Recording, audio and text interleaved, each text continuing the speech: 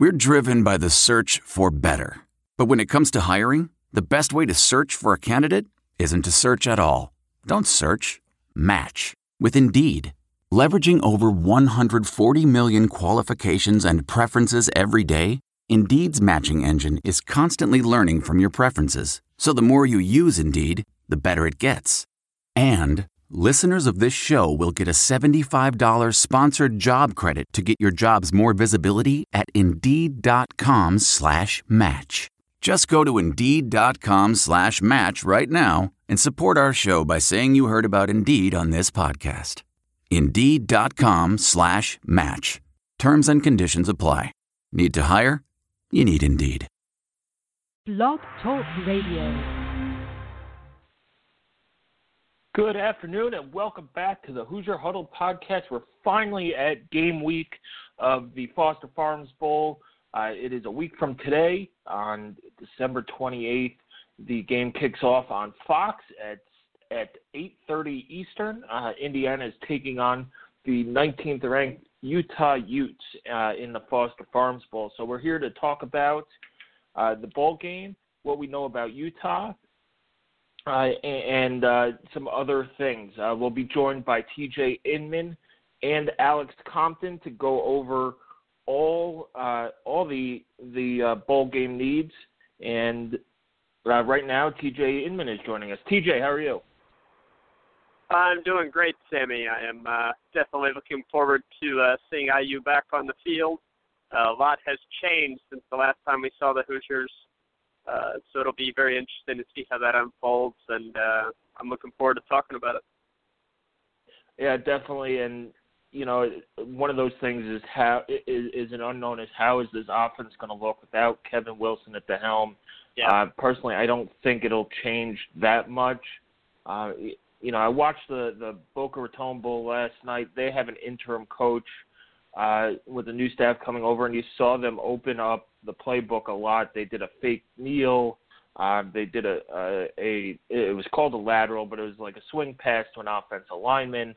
So maybe we'll see some of those things in the bowl game, as, you know, some guys might be trying to bolster their resume in positions that they're not normally in, and things like that. So let's get down to it. Right now, Alex Compton is going to join us as well, and we'll go around everybody, and we'll start with keys to the game here shortly.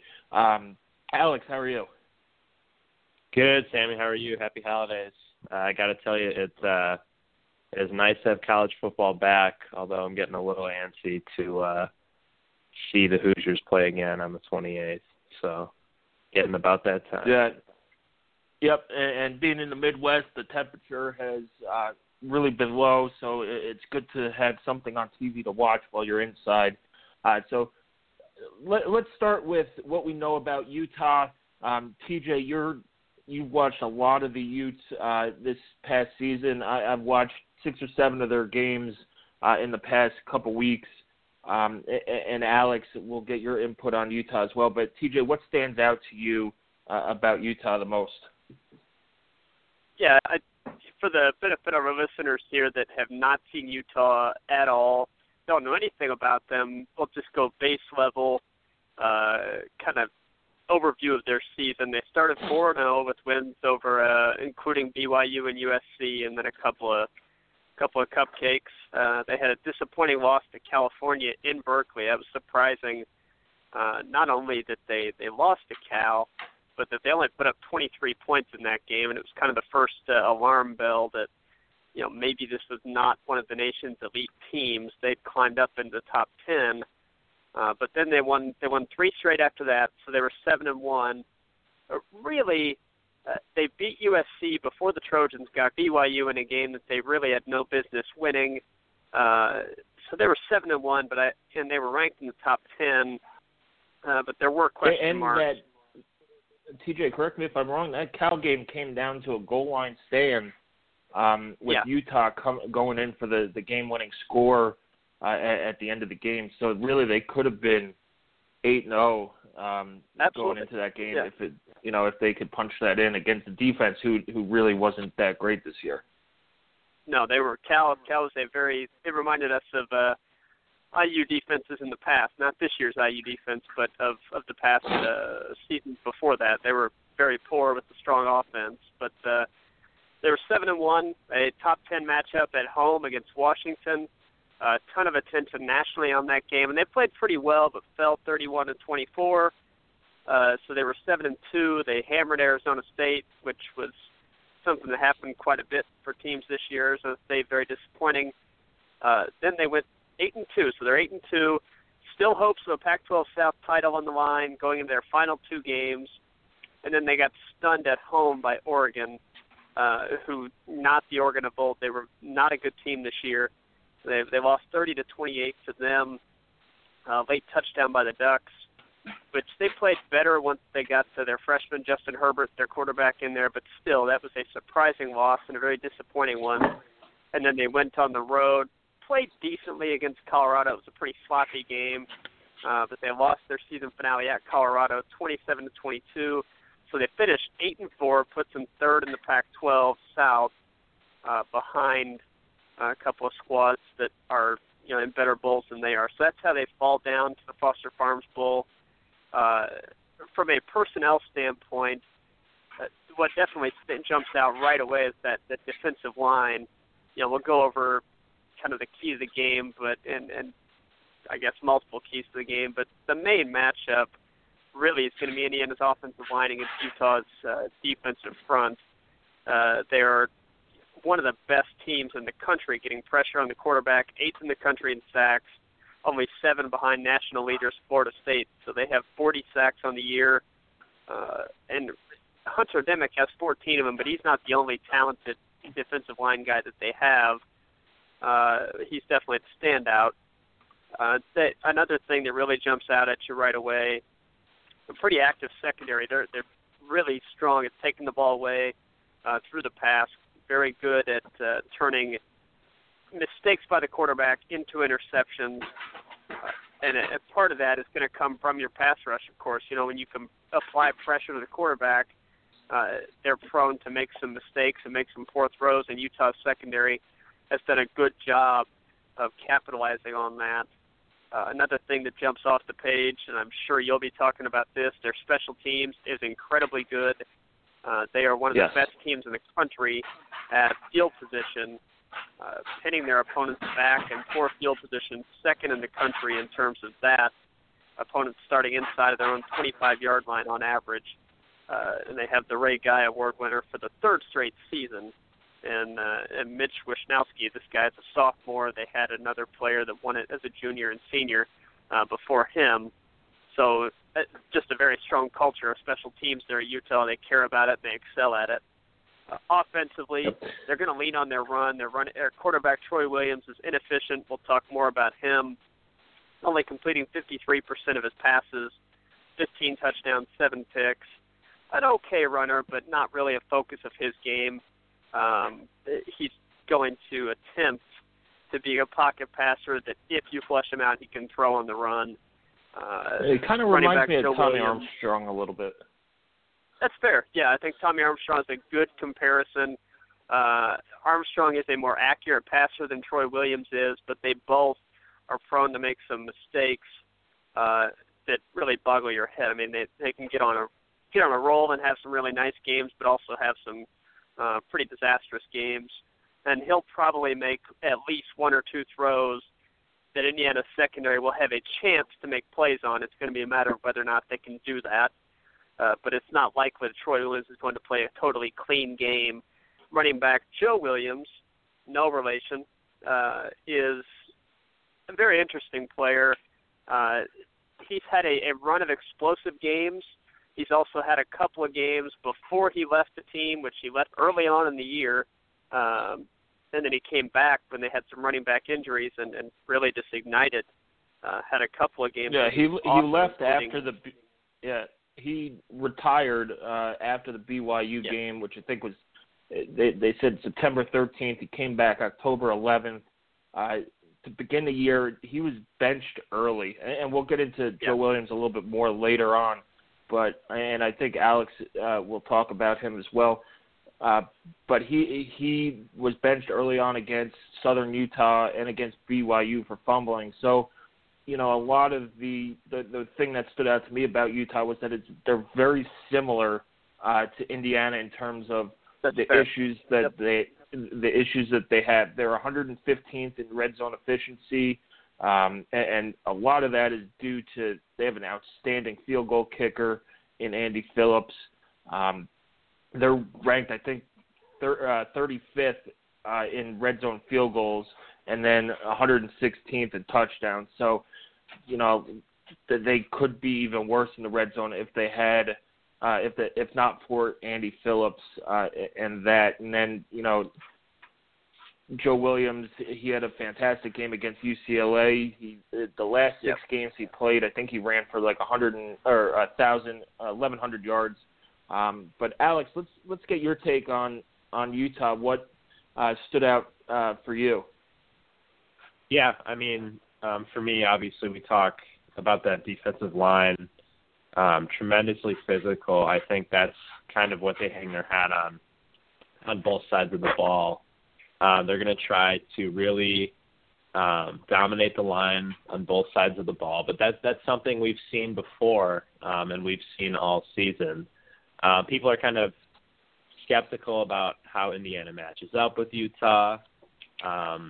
But here is what I will say. Although Utah's ranked 8-4, good competition, good conference, Indiana has not been outclassed in a single game all season. You look at Michigan on the road, Ohio State on the road, Penn State, Nebraska. I mean, it could go on and on and on. And Indiana has shown for stretches of all of those games that they can compete and win those games. We just have to put together a full four quarters.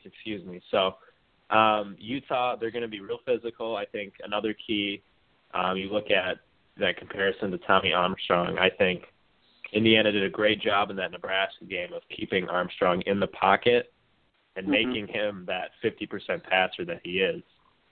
Troy Williams, like we said, pretty inefficient. Just over 50% of his passes. I mean, if we can keep him in the pocket, he has said late in the season that he wants to make more of an effort to run for this year and into next year. So I would look for them to get him going on the ground. So keeping him in the pocket, much like the focus of some of the other Big Ten quarterbacks that Indiana played, I think will be huge for the defense and for the game overall. Yeah, Troy Williams, and a lot of Hoosier fans drew comparisons to the basketball player who played for IU, Troy Williams, where he could wow people and also make you smash your head into the wall with his frustrating play. And, they're different sports, but they play similar types of games in terms of Troy Williams can make the spectacular play. He'll throw it deep. He's got a good set of receivers, and this is something that, I think most people have overlooked, but he has some solid receivers out there as well who can make some plays. Now that their statistics aren't great, I think their leading receiver is 600 and some odd yards, but he could throw it up to there, and IU secondary is going to have to make some plays, but he makes some bonehead plays as well. He'll throw the ball. As TJ said, he'll make some throws where you just go, that's got to be a pick or something like that. So, to me, what stood out the most, and TJ, you mentioned it earlier, is special teams. They're tremendous on special teams. Andy Phillips, he's been an All-American, All-Pac-12 honoree. He's a 4-time Lou Groza Award semifinalist. He's a former skier on the U.S. ski team.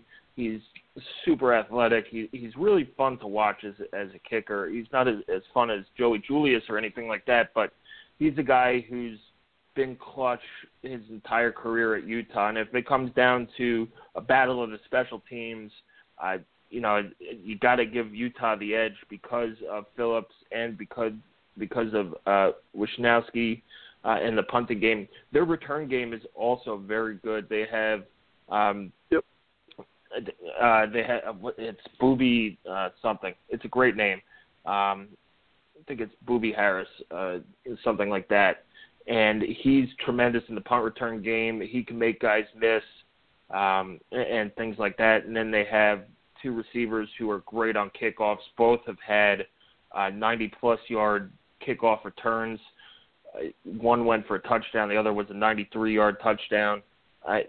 So if you're going to get into a battle of field position like IU did against Michigan, it might be a tough road for Indiana to come out on top. To me, it's might be the difference of the game. Their best returner is Corey Butler-Bird. He's averaging 27 yards a return. Kyle Fulks is the other receiver. Now his stats are padded because of a 93-yard return, but he's averaging 35 yards a return. And the punt returner is Booby Hobbs. And he's, anytime you get positive yards on a punt return, it's a plus. He's averaging 7.9 yards on 30 returns with one for a touchdown. So if it comes down to that, hopefully Tom Allen, who has emphasized special teams, since he's taken over, hopefully he could get, game plan it and break down the fundamentals on it to where it's not like Michigan where it was, oh no, Joseph Gideon's coming on. They're either going to block it or he's going to shank it or just kick a line drive to Jabril Peppers. Now, Booby Hobbs is going to be the guy that you cannot kick a line drive to. He's fast, he's shifty, and if you give him any space at all, he's going to get 5, 10, 15 yards, if not more, on his return. So, to me, it's special teams is the biggest mismatch for IU. And in terms of Utah's defensive line, I'm calling them the red squigglies, because that's how they turn up on my Microsoft Word, because they're a spelling nightmare. Yeah. So, but Indiana's offensive line was supposed to be their strength. They should be back healthy. They've had about a month to recover, work on things that they needed to work on. You have Coy Cronk now, who's back healthy. He was sick for Purdue. He's back healthy. Brandon Knight could be back. And then Dan Feeney, is getting back into, shape after that concussion. So, you think that with that coaching staff that IU would figure it all out. Let's get into keys to the game. Alex, we'll start at you. What's your first key to an IU victory? I think it has to be getting off to a good start right out of the gate. I think for IU to feel comfortable and not have those nerves throughout all four quarters, I think it'd be huge to get out to a 10-3, 7-0 lead, something like that, in the first quarter to kind of let everybody settle in. I think another huge key is going to be getting Rich going early as well, and I think those things go hand in hand. I think getting Rich some early throws, maybe to backs out of the backfield, some quick hitters on the outside. I think Rich is going to have his best game of the season if I'm going to feel comfortable saying Indiana will win. And I think for him to have his best game of the season, we need to start him off with some of those easy throws, kind of establish that he's comfortable in the bowl game, he feels good, and then we can go back to the run game. I think committing too early to the run in this game against that defensive line could be kind of disastrous. So I think for me, the two biggest things, obviously besides winning kind of the individual matchups on every play, are going to be starting strong right out of the gate. That's been a problem at points during the season. And I think coming from behind in this game may just leave some of the players uneasy. So I think coming out of the gate strong, and then I think getting Rich settled in and confident in the first quarter is going to be absolutely huge. TJ, how about you? What's your first key for victory?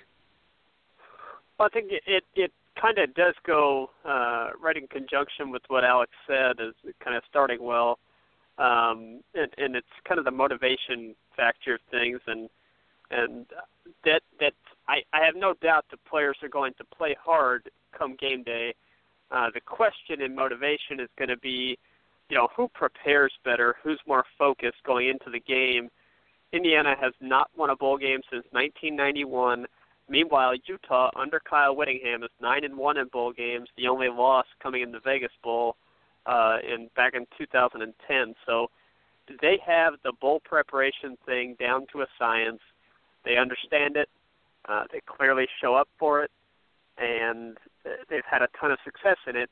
Whereas Indiana, you're dealing with basically the exact opposite of stability in your bowl preparation. You've got a first-time FBS head coach, so you're going through that change. You're going through, the coaching staff wondering whether or not, they're going to come back. So maybe you've got some going to say that, guys aren't focused on it, but certainly at least part of their mind is kind of wondering, like, what the future holds after the bowl game. Tom Allen has said that things are going to be evaluated after the bowl game. So you've got that factor as well. And then you've got the factor of the players just not having gone through as much bowl preparation as the veteran Utah players have. So how you initially come into this game with the preparation through these 15 practices and through the weight work and the conditioning work and the film work, how you come into this game, I think, is going to have a lot to do with, how you start.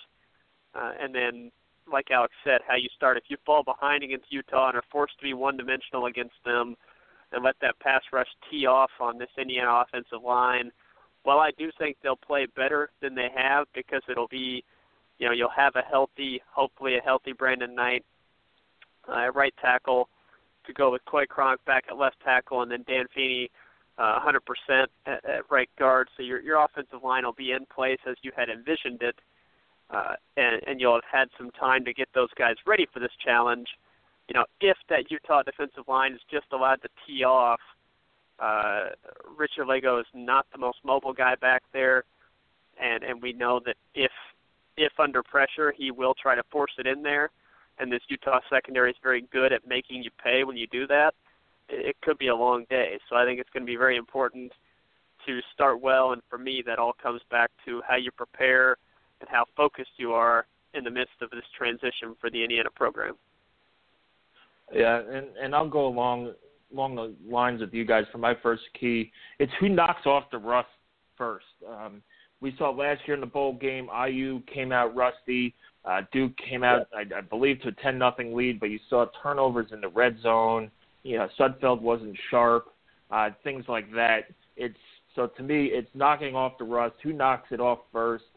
Who could get out to that lead? And like you said, TJ and Alex, it's going to be tough if you got to play behind with these guys because if you become one-dimensional, and we've seen the issues that Lego has had throwing the ball over 30 times, and our newest writer, David Sugarman, will get into that during our Numbers That Matters piece later this week. But I think knocking off the rust early, coming out with a sense of purpose, which they should. Tom Allen should have this team motivated. He's a great motivator. It's one of the reasons that Fred Glass went ahead and made him the permanent head coach instead of just an interim head coach. So, knocking off the rust, seeing which quarterback get into a rhythm first, to me is the first key to the game. Alex, we'll go back to you. What is your second key to the game? Yeah, I mean, we've kind of talked about it already a little bit, but it's got to be the field position. We've seen Indiana in some of these games just have 3-and-outs right off the bat. Gideon trots out. We don't get a great punt off, and then all of a sudden the field position's flipped. Our defense the turnaround has been incredible, but the defense has been absolutely one of the best defenses in the conference if you have to play the whole field against them. The points per game allowed is absolutely deceiving. I can think of at least 10 or so drives, at least in the just second half of the season, where the defense was put on Indiana's side of the 50, drives starting the red zone for the opposing offenses, things like that. That can't happen in this game at all if Indiana wants to win. So I think moving the chains, 3-and-outs are going to be absolutely deadly in this game because Utah will be able to flip the field on Indiana so quickly.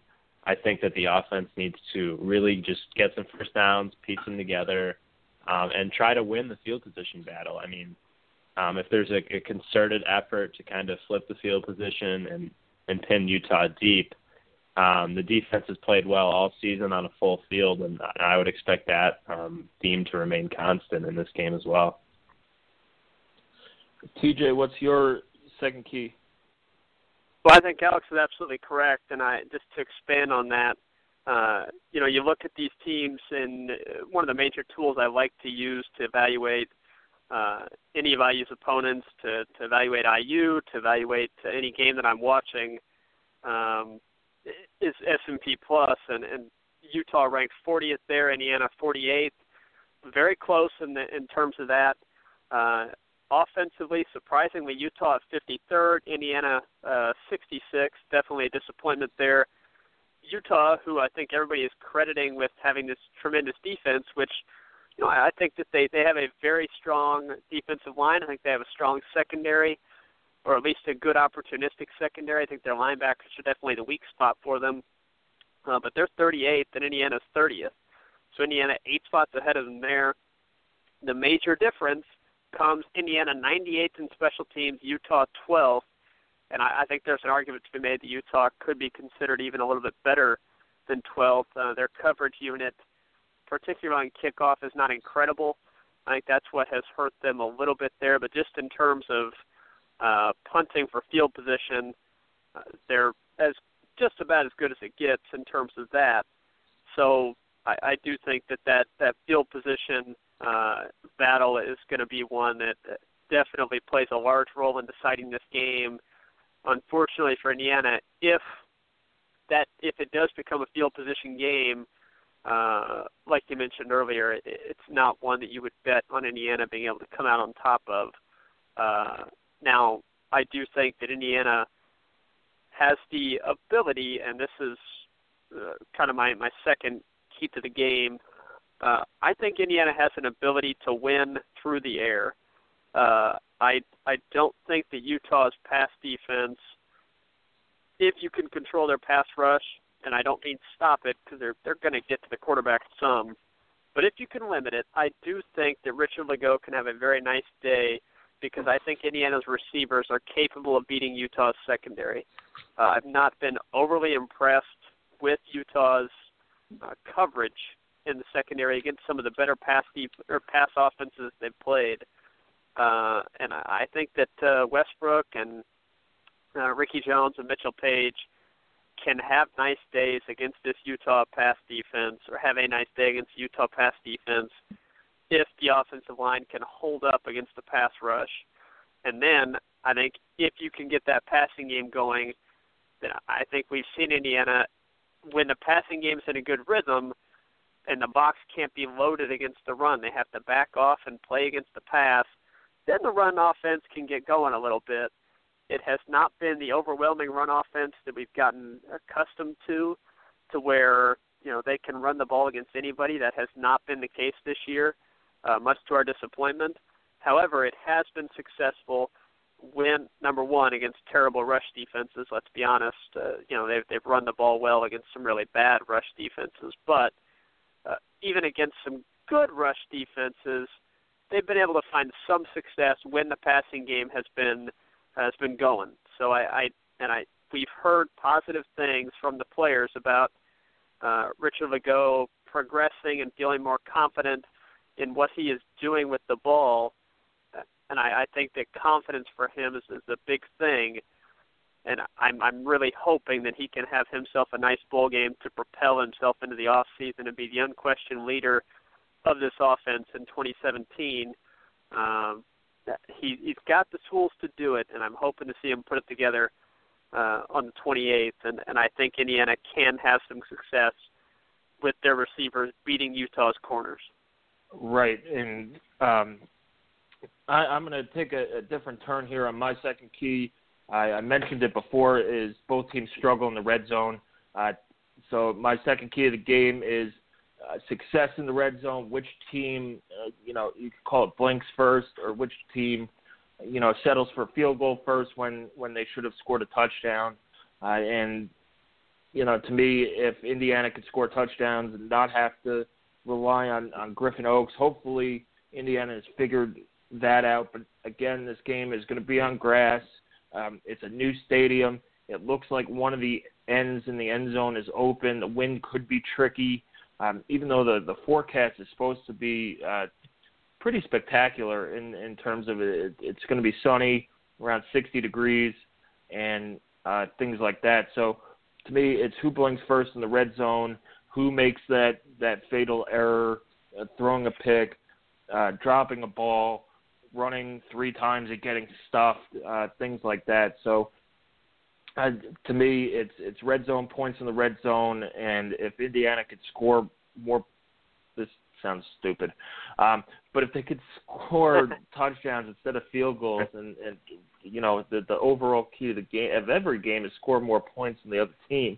But if they could, come away with more points in the red zone than Utah, Indiana does have that big playability where they could score from anywhere on the field in the passing game, but where they struggled is in the red zone. So that's a place where Utah could pick up, even if they pick up 3. Griffin Oaks hopefully has overcome his mental block or struggles, whereas Andy Phillips, they call him Mr. Automatic. And they could get 3 points where IU could be down inside 5 and not get any. So red zone efficiency is my second key. Alex, let's go back to you for a third and final key to victory. Yeah, for me, it's going to be real cliche, but I think it really does matter when you're talking about postseason games, especially one for an Indiana team, like TJ said, that hasn't won since 1991. And that's going to be to just balance your emotions, stay on an even keel. It's a really unique situation, as everybody probably knows, with the coaching change and the back-to-back bowl games, heartbreaker last year, and now many of those players that had the heartbreak that set out when they recruited to win Indiana that bowl game are now back for this game. So for me, you can imagine emotions are going to be high, and oftentimes that affects your play. I mean, you want to be ready to go. You want to be fired up, but sometimes if you're too fired up, you lose concentration, you miss your block, you blow an assignment, you cut your yard or your route 1 yard short. So for me, you just got to kind of stay on an even keel. Remember that this is a big game, but it's no different than any of the other ones. It's a big game, obviously, and the players know that. And I would just really hope that the emotions and kind of the excitement of the players could kind of stay bottled up for the game, and then hopefully we'll see it in the post-game celebration on the field. But it is a huge game, obviously. Everybody, fans, coaches, players are excited, anxious. And you do have to kind of keep that in check, otherwise it will affect the on-field play of everybody. Yeah, and it should help that, they've played at Ohio Stadium, they've played at Michigan Stadium, and playing in the Big Ten East, every game is a big game, whether it's Rutgers or Maryland, because you have to win those games because you're playing against Penn State, Ohio State, Michigan, the rest of the time, and you need to get wins where you could get them. So right. You're right, Alex. They should not. This stage, it's the Foster Farms fault. This stage should not blow them away in terms of being too big for them.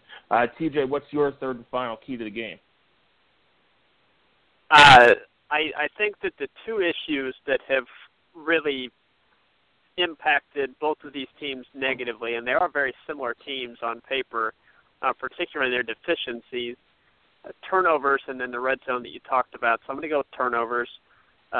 Both teams have really been careless with the ball, and it's cost them games.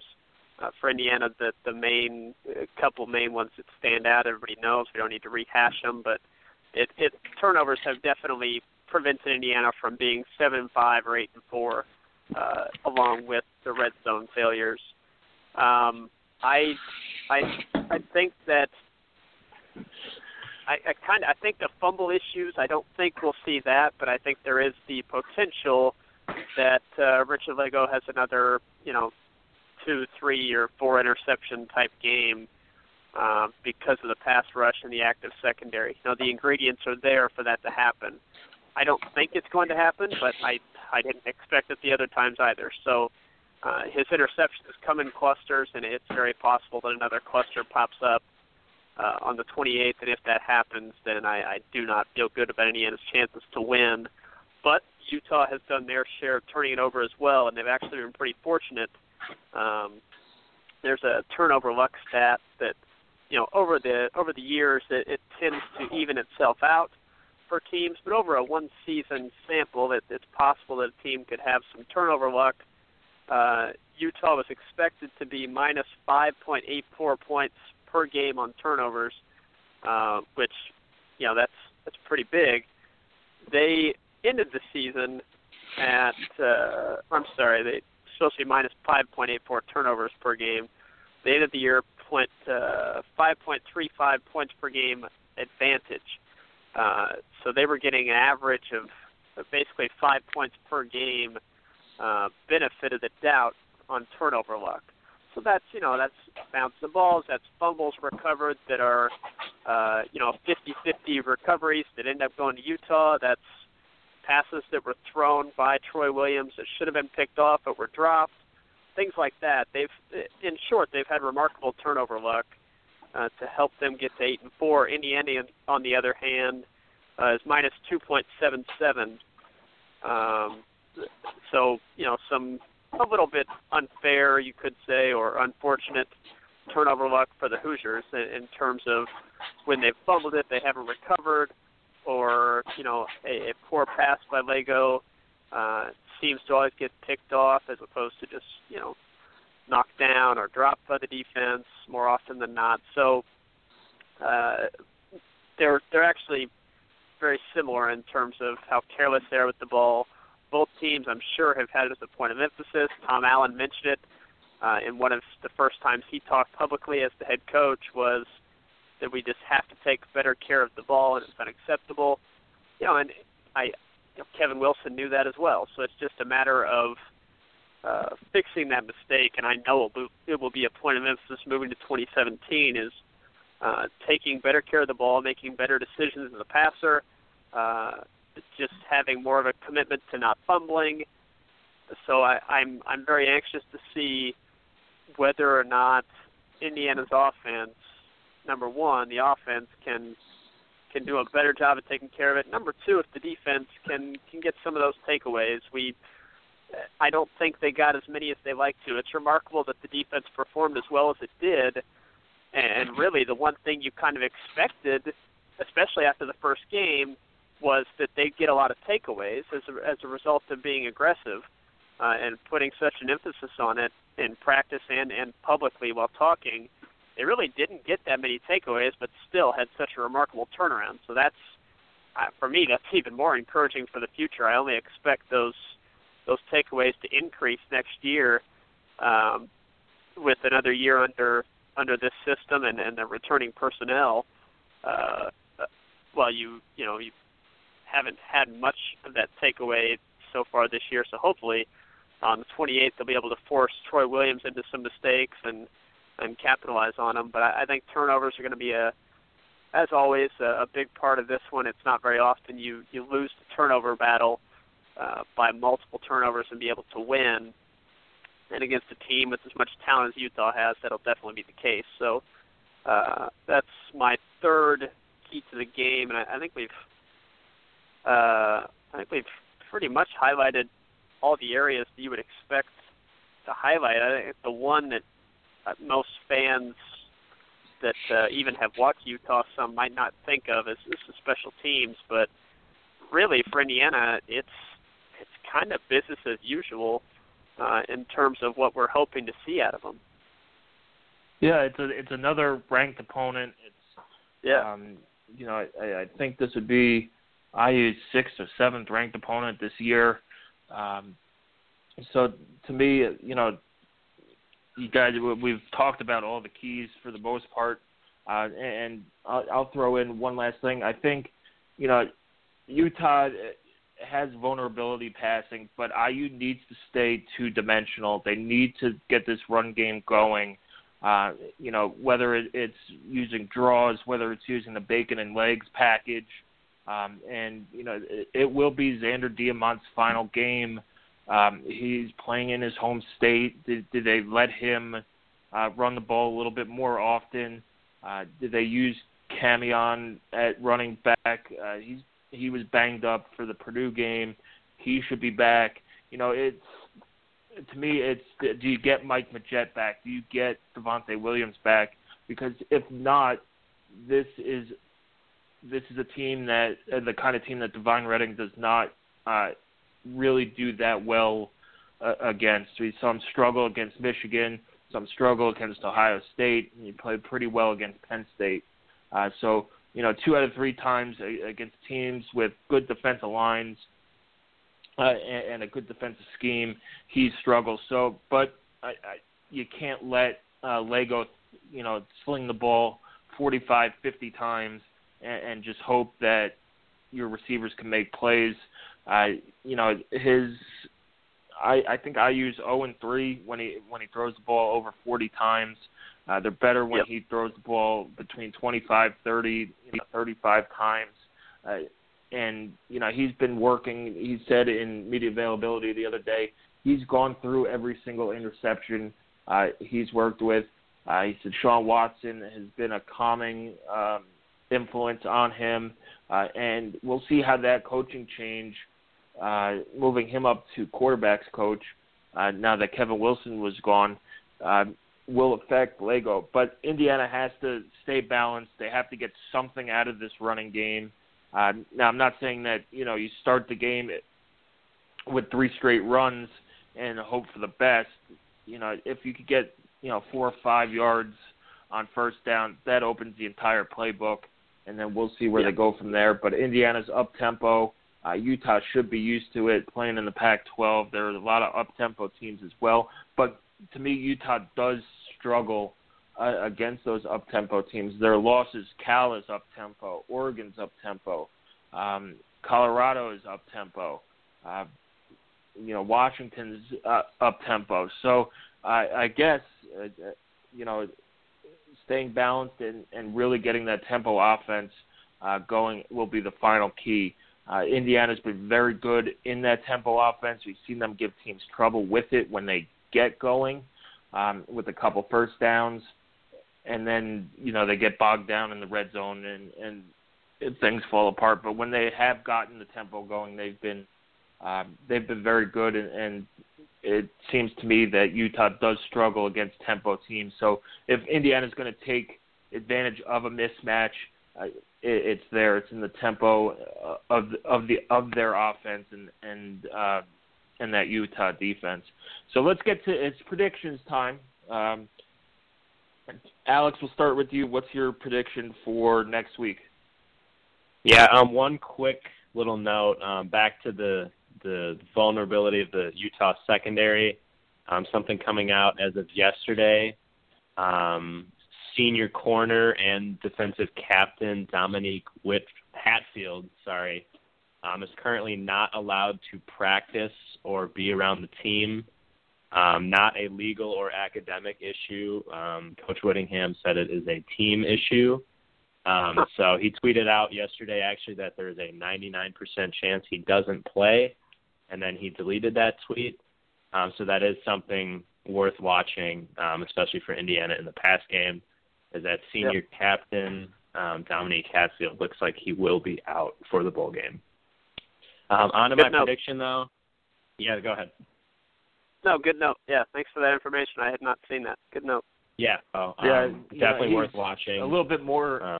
A little bit more on Hatfield, Alex. He's got 30 tackles this year and a pick. So he's, as you said, pretty important on that defense. Yeah. So definitely worth watching, especially as we're just 1 week away from the game, which is pretty crazy in itself. On to the prediction, though. Preseason, I felt super highly of this team. Thought 8, 9 wins was definitely possible. We've seen Indiana look the part of a ranked team, a Big Ten East contender, pretty much in every game all season. It's just the inconsistent play quarter to quarter that has kind of bugged me.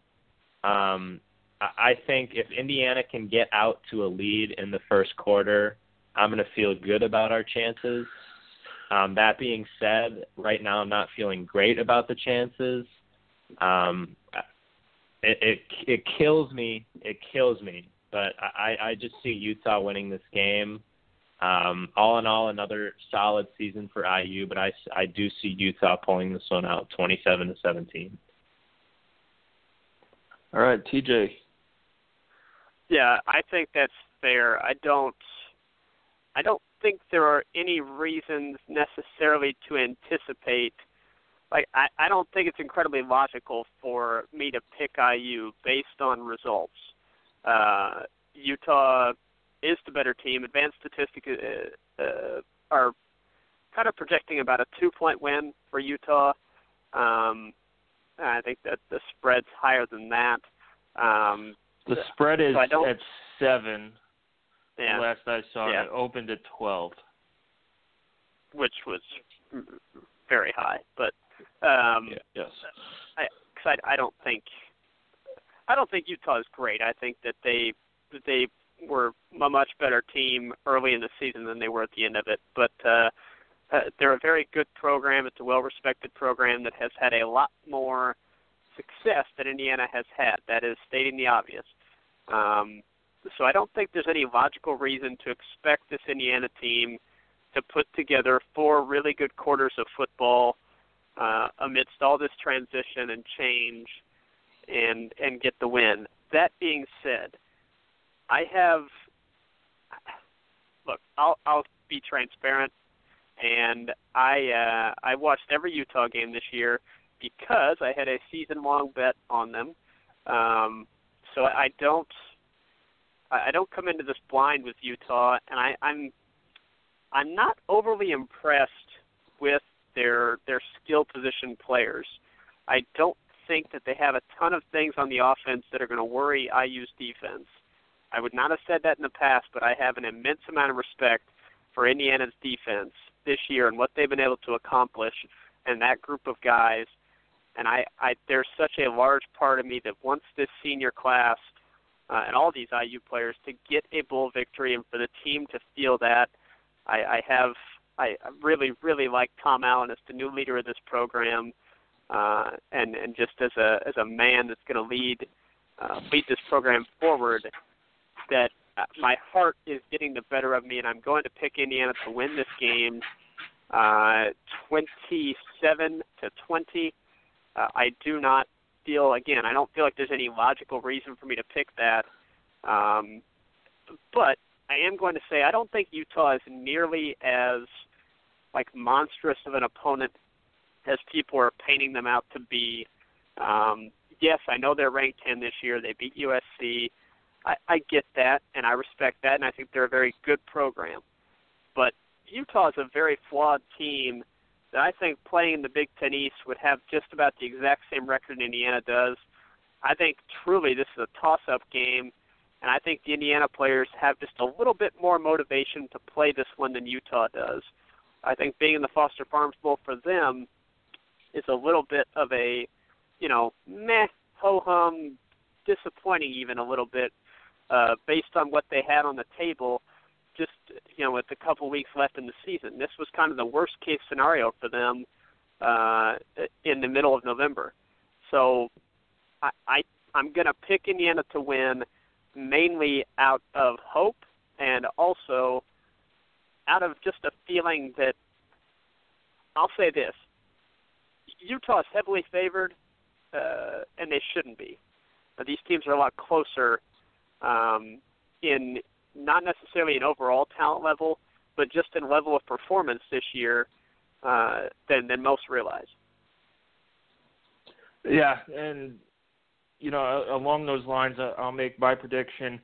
I wasn't overly impressed watching Utah. They should have lost to BYU. BYU had 2 starting safeties thrown out for garbage targeting calls.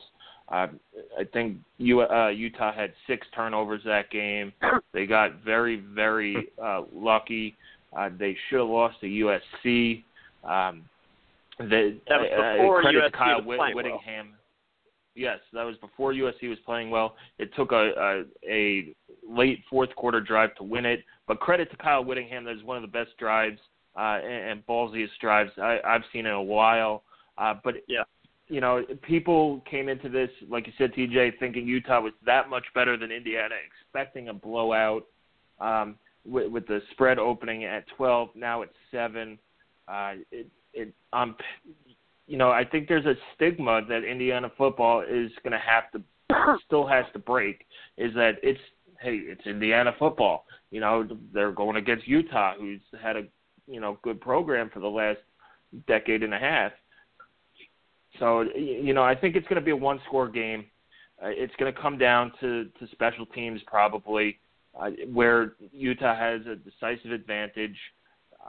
Hopefully, you know, as an IU fan, hopefully, there's things that you got to fix on special teams. It doesn't come down to a missed field goal or put it into the hands of the refs or a shanked punt that sets up a game-winning score. But I think just overall, I think Utah's more fundamentally sound in the kicking game, in special teams, and that defensive line is very, very good. And we'll see what IU's offensive line can do. I know IU will probably have a little bit more motivation. They want to win this one for Kevin Wilson, who started all of this. Who started this journey, who's taken them to back-to-back bowl games, and a win would kind of solidify and give them closure to his tenure at Indiana. It'll give Tom Allen a great start to his tenure here as well. But to me, it's going to come down to special teams. I'm going to take Utah 27, IU 24.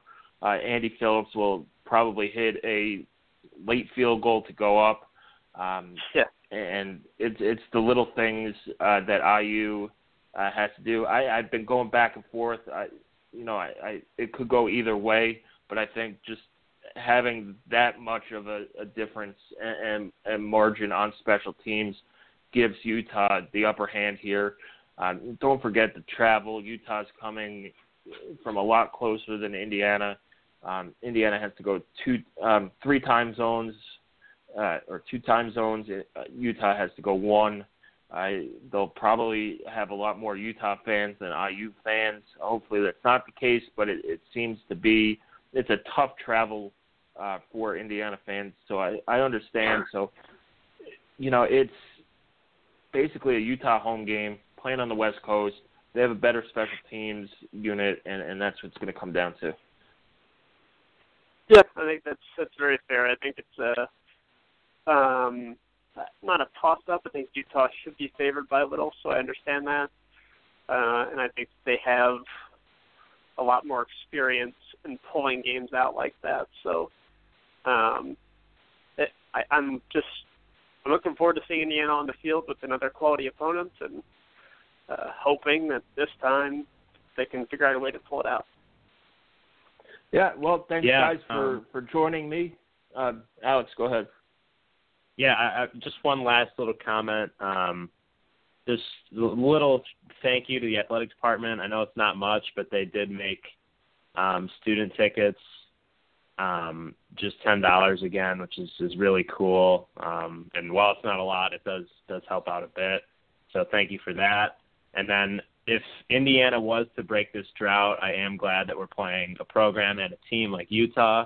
Would have been nice to go to Detroit and be favored against a Sun Belt team, but I think to really change that stigma that we talked about and break through, I think it's got to be a game like this.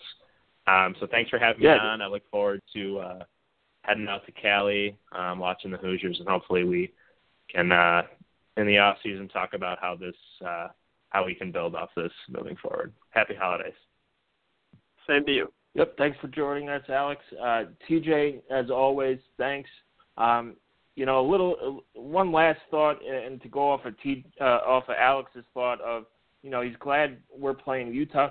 I am too. You're the primetime game on next Wednesday night.